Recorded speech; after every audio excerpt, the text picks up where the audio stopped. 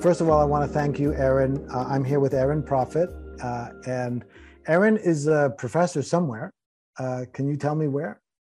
Yes, I am.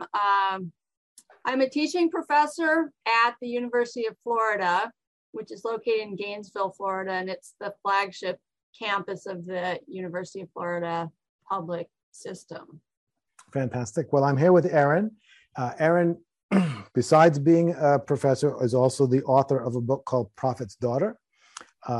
She is, I believe I'm accurate in saying that your academic specialty could be characterized as, at least part of it, as new religious movements and emerging spiritual traditions. Would you say that's accurate? Well, my primary area of research focus is actually religion and medicine and healing, right. But I have a master's in public health, and I look at the epidemiology of religion, but I have published a number of articles and book chapters about new religious movements, and there's certainly some overlap between that and healing movements. And so obviously my background and my upbringing in a new religious movement that some people called a cult certainly has informed my scholarship and my choice to, be a part of the academic study of religion. Yes, absolutely. And so your book, Prophet's Daughter, is about your time living in a new religious movement. And it was the religious movement which during many years your mother was the leader of. Her name is Elizabeth Clare Prophet, and probably many people are aware of her. And before she became the sole leader, she and your father, Mark Prophet, co-led the community, the Church Universal and Triumphant. For those people who might not know about the Church Universal and Triumphant, is there a short version of that tale you could tell, just to give people a little background? Sure. Well, the group was actually started by my father in 1958, and its original name was the Summit Lighthouse. And it had sort of a loose organizational structure. It was meant to sort of just have a mailing list and do group meditations and things like that. But gradually over time, especially after my father died in 1973, and he had met and married my mother in 1961. So they were married in 63. So she quickly became a co-leader with him. And then after his death, it became a church. It promoted Eastern and Western ideas. A lot of it was built upon theosophy. If anyone's familiar with the Theosophical Society, the idea that there are divine beings or masters that are sort of guiding the development of humanity, and that people themselves can ascend and be like ascended masters. That's really the primary focus of the church and its teachings. It has a lot of self-help techniques and prayers that it promotes for people to develop themselves spiritually. And it was probably at its peak in the late 1980s, early 90s, but after my mother became ill and then later passed on in 2009, it's dwindled somewhat, but it still exists and still has a headquarters in Montana. I see. Now, I remember Elizabeth Clare Prophet for two reasons. One, because I had read The Lost Years of Jesus years ago and really loved it. And I think you actually worked on that book. Mm-hmm. And then, of course, like lots of people, especially those that were spiritually aware, there was a whole story around a prediction of the end of the world and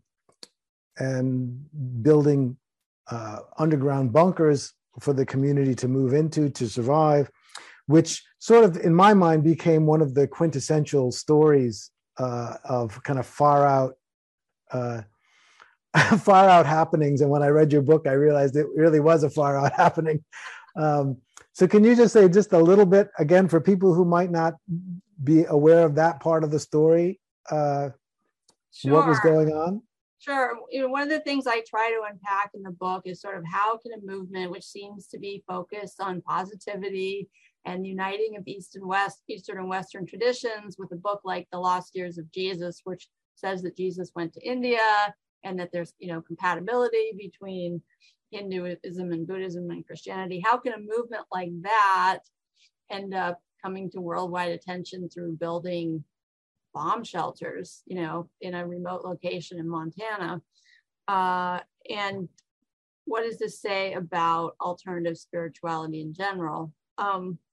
My parents were part of what you might call sort of a more conservative strain of spirituality that was definitely influenced by some apocalyptic ideas, even from theosophy. In fact, Madame Blavatsky talked quite a bit about, she's kind of one of the sources of the idea that there are these planetary cataclysmic changes every so often, right? And so there were, not only in our group, but in a number of other New Age groups, these ideas that there were going to be big earthquakes, that parts of the United States were going to be underwater.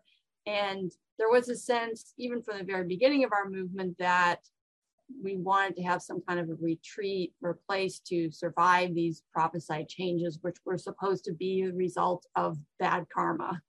And during the late 80s, my mother, my parents' last name really was Prophet. I always have to say that. My father's was descended from some Scots immigrants to Canada. And but he thought it was, he had been raised in the Methodist church, but he also had some Pentecostal leanings. And then he got into Rosicrucianism and some esoteric thought before he found the theosophically influenced groups. So he had this idea of karma, that there was sort of bad karma that was coming back in cycles. And my mother sort of elaborated on these ideas. And if you followed their spiritual work, you would see that kind of interlaced among the positive spiritual affirmations. There was always some kind of a thread of, warning if people needed to sort of change their ways. Otherwise, bad things will happen. And so I think our motive in having a retreat and moving to Montana was partly to have a place to meditate and get away from cities. And it was also in anticipation that there might be these big events. And so in the late 80s, my mother started giving sort of more dire warnings and prophecies, and sort of basically told her followers that they should leave the coastal United States. She recommended people in other parts of the world build bomb shelters. She said it was very likely that there would be a nuclear war. And she didn't always encourage people to sort of pray that this would not happen, but she kept giving these messages that made people conclude that, okay, this is really those earth changes. This is really what all these other prophecies, not only in our movement, but in the Bible and Edgar Cayce and other alternative prophecies, that they were all coming to pass at once, and that this was all going to somehow happen around the period of 1989 to 90. So that's when we built these shelters. And, the attempt to rationalize after the fact to sort of, why did we do this, or why did we spend so much money? I mean, and that was one of the things that sort of led me to question not the basic ideas, but more the decision-making process, and the idea that we had a sort of a sole leader that was the only one who could get official communications from divine beings and masters. Like, I felt that there was something gravely wrong with this decision-making process that had allowed this to happen, that had allowed so much of our hard-earned money, of the money of the members, to be put into this project, which probably could have been done much more cheaply and in a much less elaborate fashion if it weren't for the acceleration that was basically being driven by this kind of dynamic between my mother and her closest followers. A sort of, well, how should we prepare and what should we do? And it's sort of the ante kept being upped until, a group, we never really had more than maybe 10,000 dedicated members, maybe 50,000 people around the world. And we built this huge shelter complex that cost millions of dollars and almost bankrupted the group. And so I felt like this was a big failure of our leadership. And I was on the board of the directors of the church at the time. And, so it led to this period of questioning. We really tried to do some serious restructuring, and we even invited in a management consultant, and my mother was going to step back, and she wasn't going to run the church anymore. She was just going to provide, spiritual guidance. So there was an attempt to really try to restructure it, and that I was involved in. I was in my early mid-20s when all this happened. So, I eventually left. I always thought, well, maybe I'll go back someday. I still care quite a bit about the place, the people, all the people that I knew, all the people who raised me, who were my teachers, because I went to the church schools up through 12th grade for the most part. They were all really interesting people. They were all very spiritual people. They were people who'd chosen to live their lives in a very different way. And I really wanted all that work to count for something. And so, eventually I realized that I probably wasn't going to be able to reform it in the ways that I had hoped it could be reformed. And therefore I decided the next best thing was to write about it, to share my experience with others, to try to occupy this kind of somewhat neutral space in between being, an insider and an outsider, and to hope that people could learn from the experience. Beautiful. It's very fast. I mean, we share a lot, but we'll get into this in a minute, because there's one last thing I want to touch on in the book, because you're pretty upfront in the book. I mean, you're very vulnerable in the book and honest about your own experience. And at this time first I have a quick question. How many people, the bunker that you built was built for how many to live in? So we built a shelter that could have fit around 750 people, but in a pinch, it could have fit more, probably a few hundred more.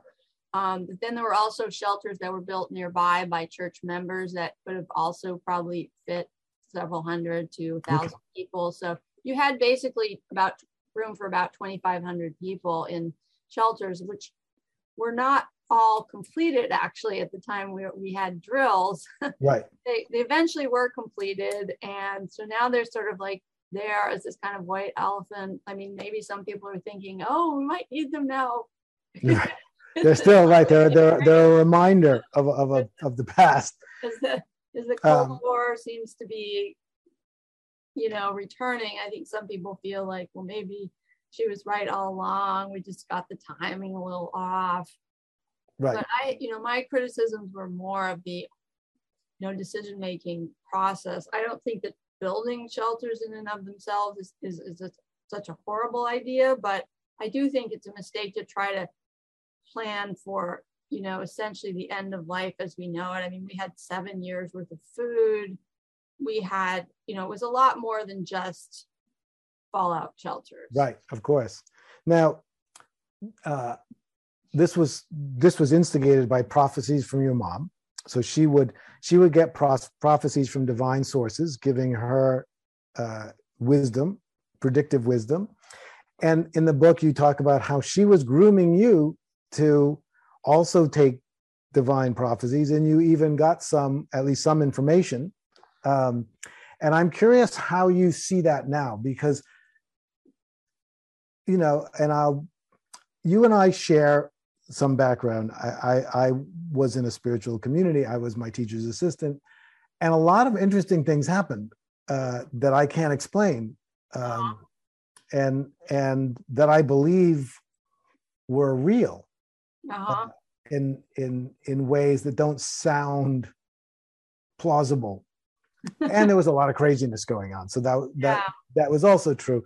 But I'm curious because I can't remember what you said, but in your book you were talking about the experience of how you would get things visually. And so I was curious because it's basically your mom was putting an enormous amount of responsibility on you, because you were going to pull down information from divine sources, and people were going to really act on that information. That's an incredible responsibility for a young woman to be holding. Yes. You know, I've spent a lot of time thinking about or wondering sort of why or how she was, you know, what did she really believe about the sources of the inspiration? Because, you know, some people who have were previously in the church, I mean, first of all, I'll say that my parents were both people around whom magical things seemed to happen, you know, and they just sort of occupied this space of potentiality. And I think that people believe that there were healings, for example, that occurred in their presence. I think people believe that there were, you know, angelic presences. I mean, even when I was a small child, there was this idea that even musical tones could be played from other realms, and you know that that we were living in a time when there was possibility of communication between humans and divine beings, and that essentially we were all on our way to becoming divine beings. And so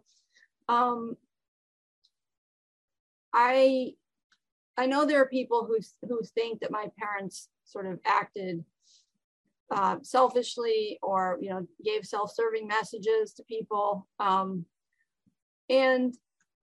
in my future work, I hope to focus on the whole process of channeling and revelation, because what I've kind of come to, what my current working theories are, is that the channeling process works a lot like a creative process, in the sense that you know, an artist may sort of open themselves up to some artwork that they think they'd like to do, but often the artwork will arrive in their mind sort of as an image fully formed. And then and writers as well.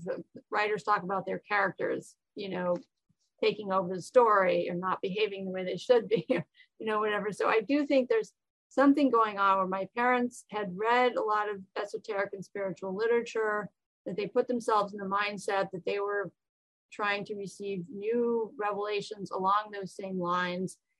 They were both capable of giving these really incredible, you might call them sermons, but they were, you know, live public channeled messages. They didn't use the word channeling, they call them dictations. They were believed to be coming from God, from, you know, not quote ordinary dead people, you know. So this was not supposed to be spiritualism. And so they really wanted to distinguish themselves from that. And in my academic work, I've definitely been studying spiritualism, and it's really kind of a, you know, it's not like there's a bright line between spiritualism and the Ascended Master movements. There's certainly, and you know, they believed, and they would give dictations from recently dead people who were supposed to be now divine beings. So people who'd been in our movement would pass on. And then, in fact, my mother took dictations from my father after he died. So, but these were really powerful motivational sermons. If you know, if you don't believe they're coming from God, you could call them powerful motivational sermons. They often quoted from the Bible, from the Dhammapada, from other Upanishads, from other sacred texts.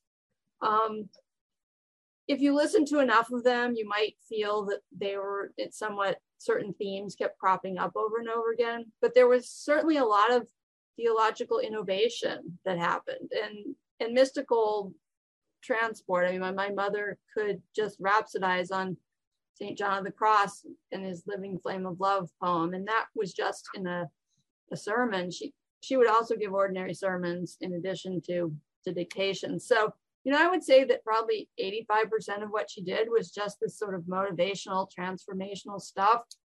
When you got into the prophecies, she would always say, oh, this is not what has to happen. It could be changed. And that was our whole belief system, was that if you altered behavior, if you if you gave enough prayers or decrees, that you could stop whatever it was. So in a sense, you could say that prophecies were really a form of motivation and a form of legitimation.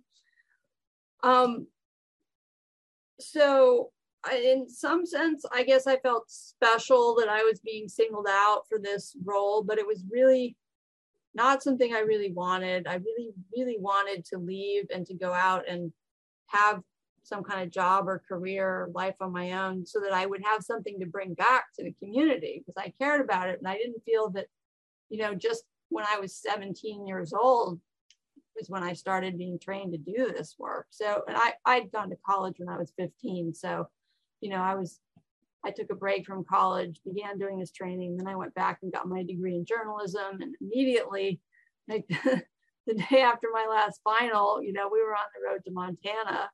And so I never really had a chance to live as an adult in the world prior to the time I left the church in 1993 after the whole shelter episode. So, I don't really complain about the fact that I was roped into this, but because I willingly did participate, and I thought I was saving and helping the church. And I thought that these revelations, which came to me, were designed to help give us the next step forward, right? Where do we go after the shelter, the prophesied events, the dates came and went, there was no war, where do we go from here? And that was where one of my dictations, which was never publicly acknowledged, my mother just basically took it out and read it to people, that was my contribution to helping people sort of return and come back and figure out where do they go from here.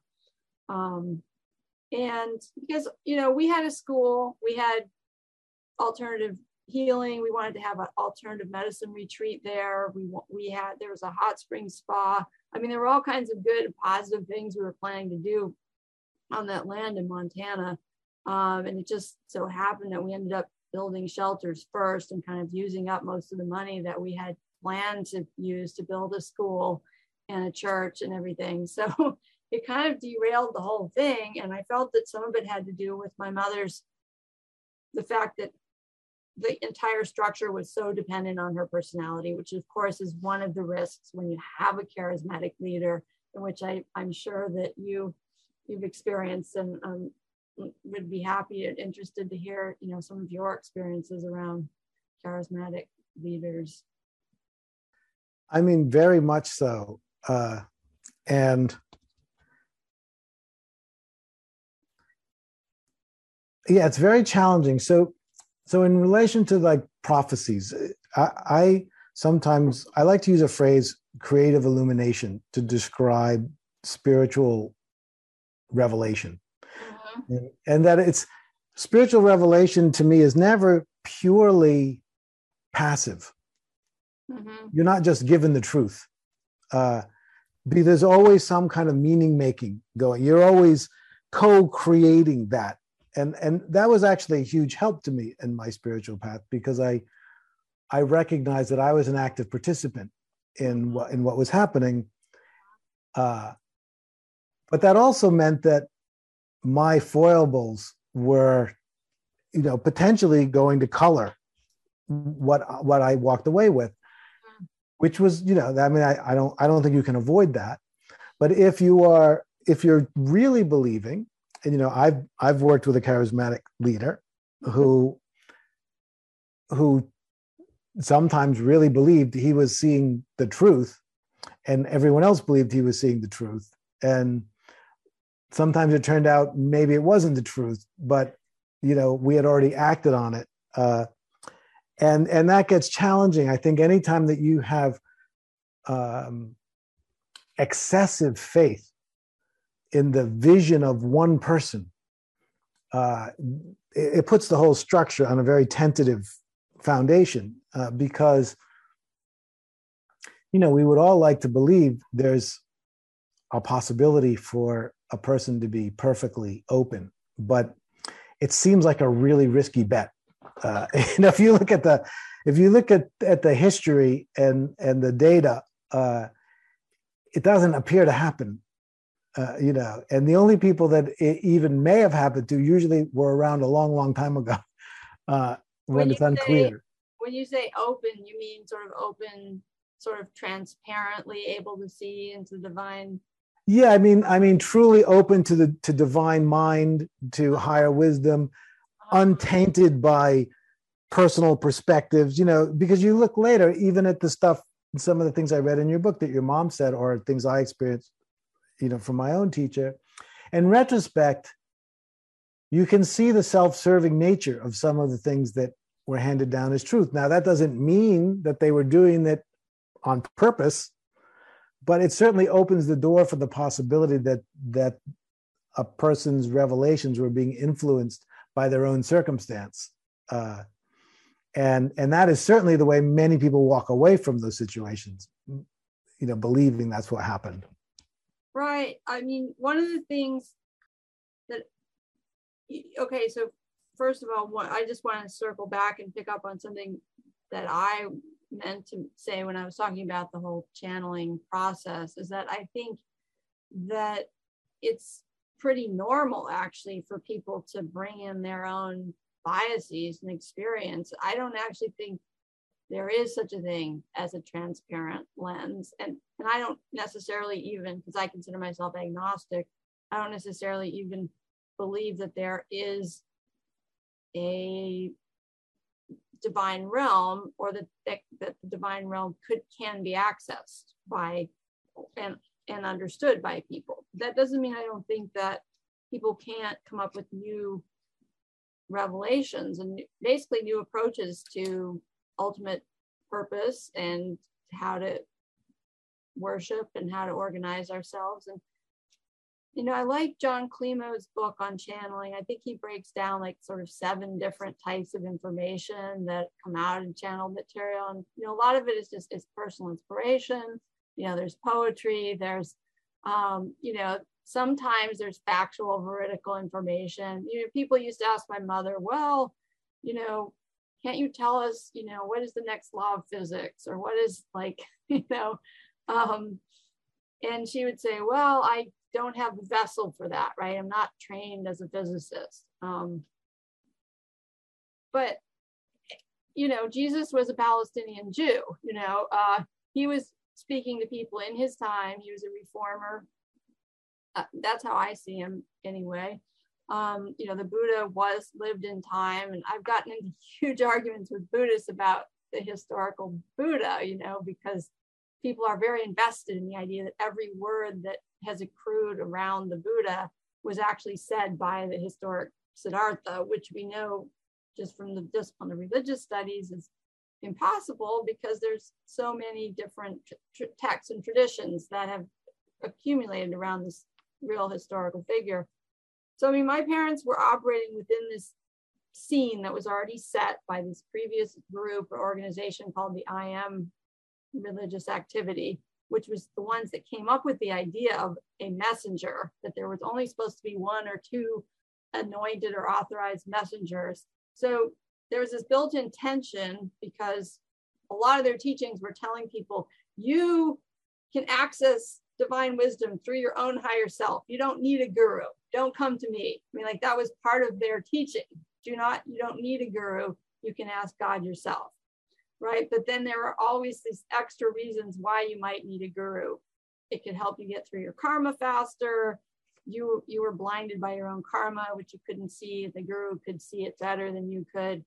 And so these were the kinds of situations where I felt that my mother got into some very dicey areas, and I felt that there was, as I mentioned, just kind of a flaw in the whole system. But obviously there's a flaw in our belief that there is revelation and that some people are authentic, because there were so many people who would come to my mother and they would say, well, you ate meat, so you must not be a true and genuine, vessel. And these same kinds of arguments about authenticity were going on among spiritualists and mediums. It was sort of like, well, this person is married, or they have children, or they can't be the authentic one, And I've been thinking a lot about what I call the myth of authenticity. And I encourage people to move perhaps away from that and more towards something like utility. Does this spiritual teaching work for me in my life now, where I'm at? Is it useful? Is it helpful? And if so, then, and obviously I'm sure people say, well, this just devolves into postmodern, everyone has their own truth, as, the thing that people hate the most about the new age, I guess. But I know what's the alternative? The alternative is to suggest that there are certain authentic sources of which everything they say is correct. And that asks us to sort of turn off our discernment.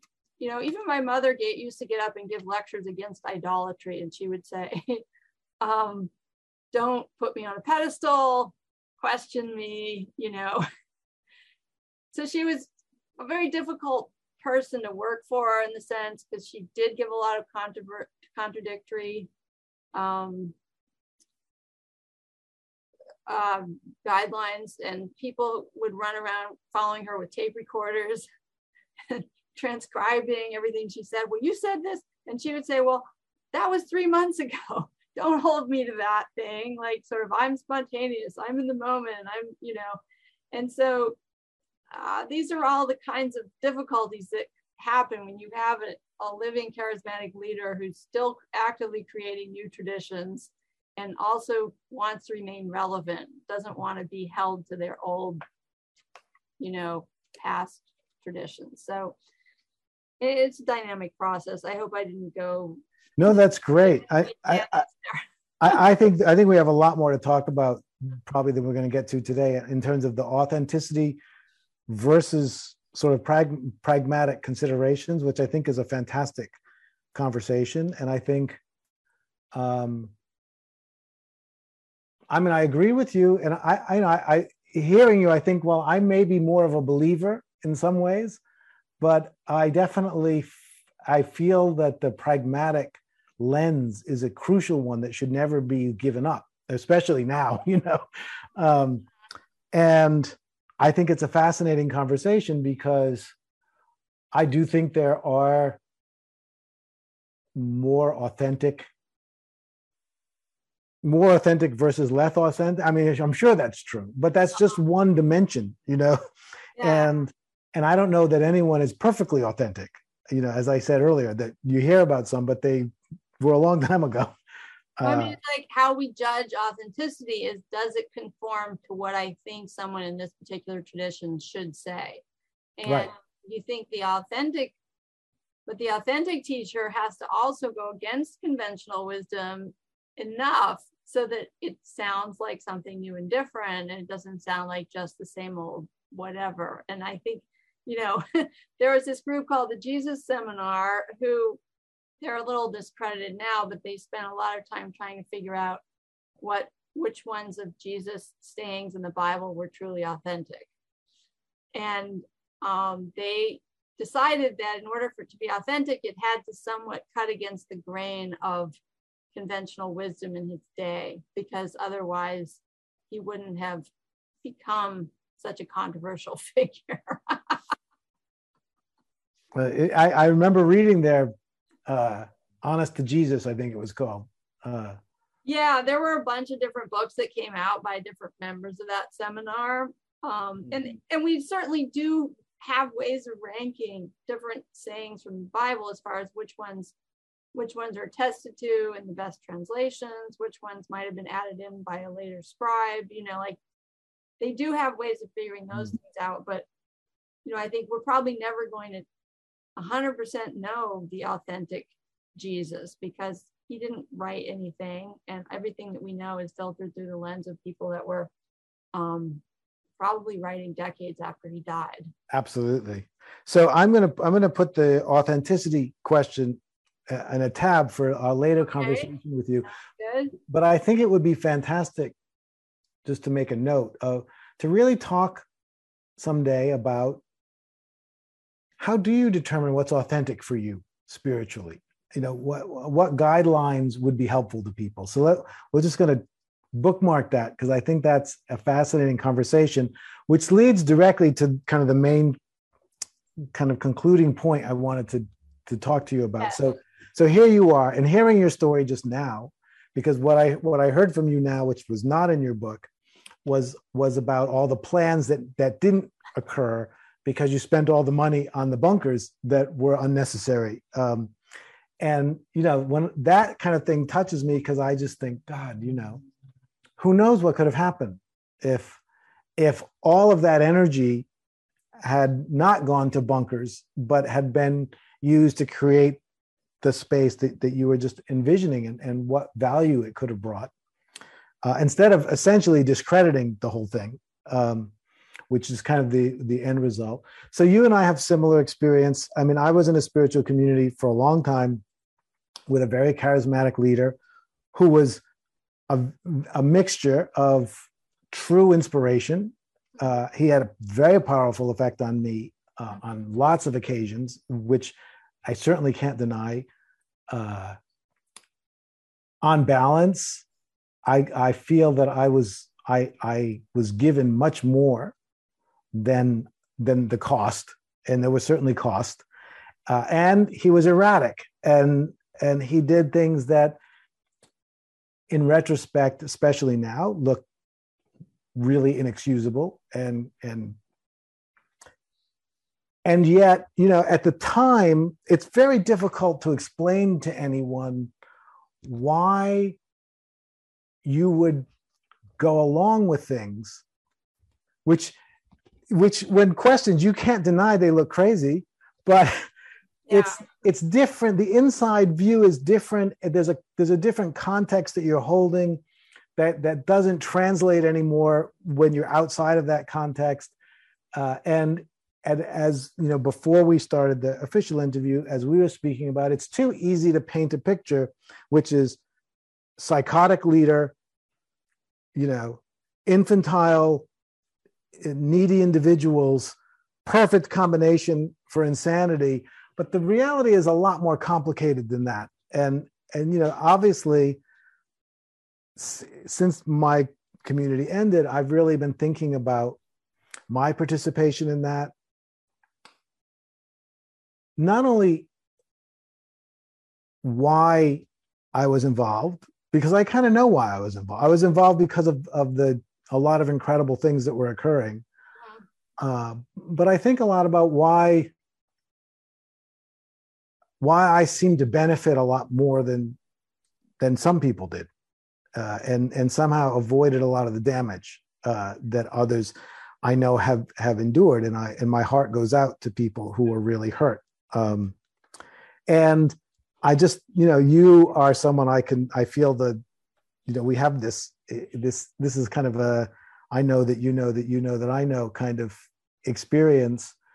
And I know that you've thought a lot about it. It's obviously, your book, because I've avoided writing anything like this so far, except in fiction, because I don't really know how to present that story in a way. There were people who did a documentary on it. They wanted me to be involved, but there was no way, because I said, there's nothing you can do in a documentary like that except interview some people who are going to say it was utterly insane and crazy, or other people who think it's totally misunderstood, it's the greatest thing that ever happened, and it really is the greatest thing that ever happened. And then you're just going to let people decide for themselves, because there isn't really any way to explore the middle ground there. And I'm just would love to hear anything you have to say about the middle ground between between the this is the greatest thing that ever happened side and the this is total insanity side. Right. Well, I think our positions are very similar. It's very difficult to, given the stereotypes about cults, it's very difficult to humanize anyone who says anything other than this was a horrible institution and I'm sorry I got involved in it. Even in my book, I had written whole chapters. I'd done at least interviews with 50 or 60 people who'd been involved in the movement. I wanted to make them into characters in the story. This was about them too. And I found it very difficult to get something like that published. It was felt that the market was really around personal stories and my personal story being dramatic. And so I do feel that my book in some way there were multiple goals for me in writing the book. Number one is I did want to say, how do things like this happen with ordinary people? That could have been you, because people read about it from afar and they see it like when something outrageous happens, and they don't realize that these are actually people that have real hopes and dreams and histories and life experience before and after being in the group. And so that was something I was quite frustrated with not being able to put in my book. But I think the book did do something in terms of occupying a middle ground. I was already, when I wrote the book, kind of on my way to wanting to become a religion scholar. I'd read a lot of the material. I was grateful and appreciative of the scholars who had taken the time to understand our thought world, because that's something that never gets done. But there's one statement I express in the book where I say that at times I wish there was some outside force that would come and say, like, the stuff that you're going through isn't okay. Like, you don't really want to have a leader who's completely, surrounded by people who support their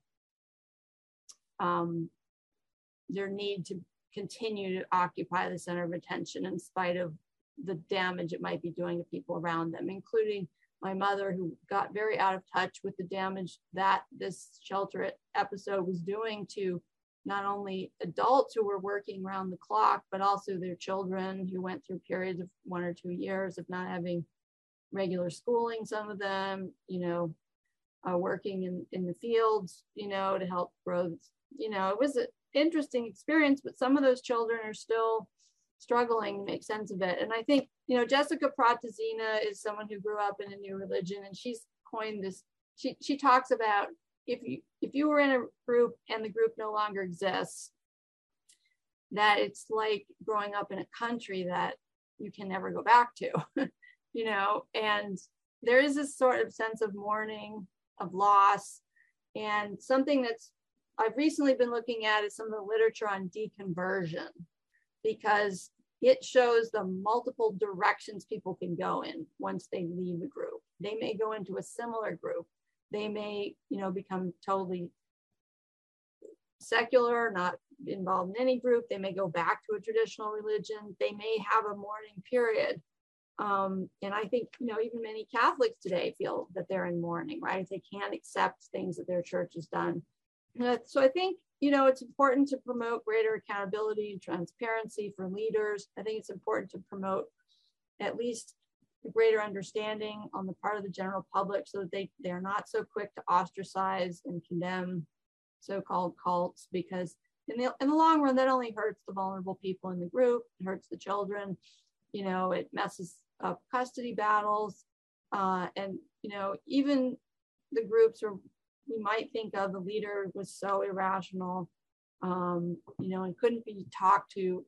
I think almost all the leaders eventually come up against some limit to their behavior and realize that they need to reassess and take stock. And, fortunately that happened in your case. I think in my mother's case, she tried to do that. I think that it was difficult because she had dementia, and early onset dementia. And so that's sort of the last part of my book. And I think it was kind of a real tragedy. And it was also an incredible amount of stress and pressure on her to have to be this focal point for thousands of people all the time. And I think that stress probably played a role in her health problems. I'm sure it did. And I can see that in my community as well. The pressure on the leader is definitely a factor in everything. And I guess my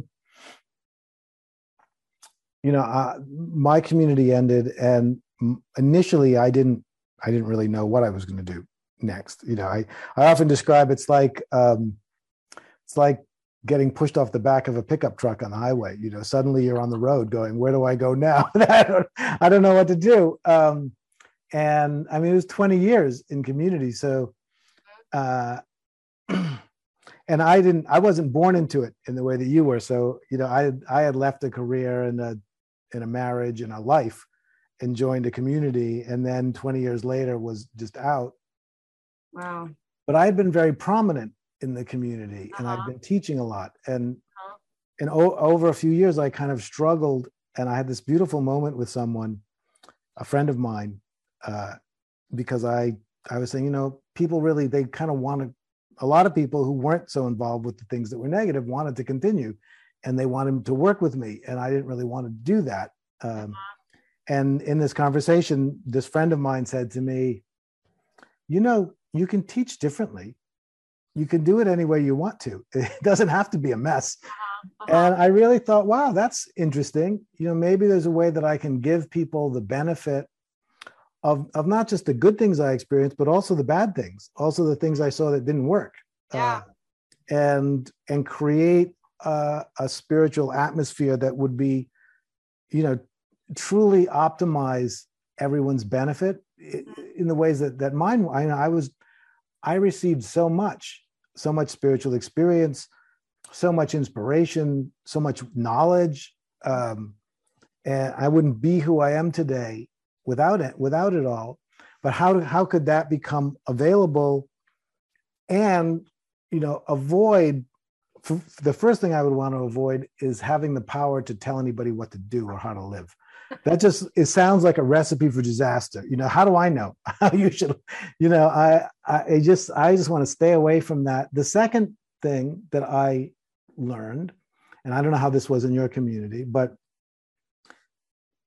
you should always have an open door, which means people can come and people can go. And I think we could have avoided so many of our problems if, when it came time when someone wanted to leave, rather than force them to leave in disgrace and shame, you just thank them for their generosity of spirit, for all the years they had given. Yeah. Honor them, wish them well, tell them they're always welcome back. I don't know why that seems so obvious to me now, but it wasn't generally the way we were operating. Yeah, we did not have very good systems to deal with any kind of internal negative feedback. And there were any number of people who found themselves booted out, after voicing some kind of criticism. And I always felt that was very wrong. And I think that my parents were kind of, the culture that they inherited thought this was going to be a modern day mystery school, quote unquote, and we were all initiates, and therefore people had to act sort of like you would like in a martial arts studio or something like that, with this great deference and respect. And I think that they were not able to figure out what needed to be changed about that culture, or why why it was not workable today. And it was kind of a haphazard attempt to apply Eastern spirituality in Western culture. And it has a long history going back to the 19th century. But anyway, it sounds great what you're doing. I think that I had a number of ideas about how, what would be a great organizational structure that would sort of be self-correcting, that would select out, these types of problems. And,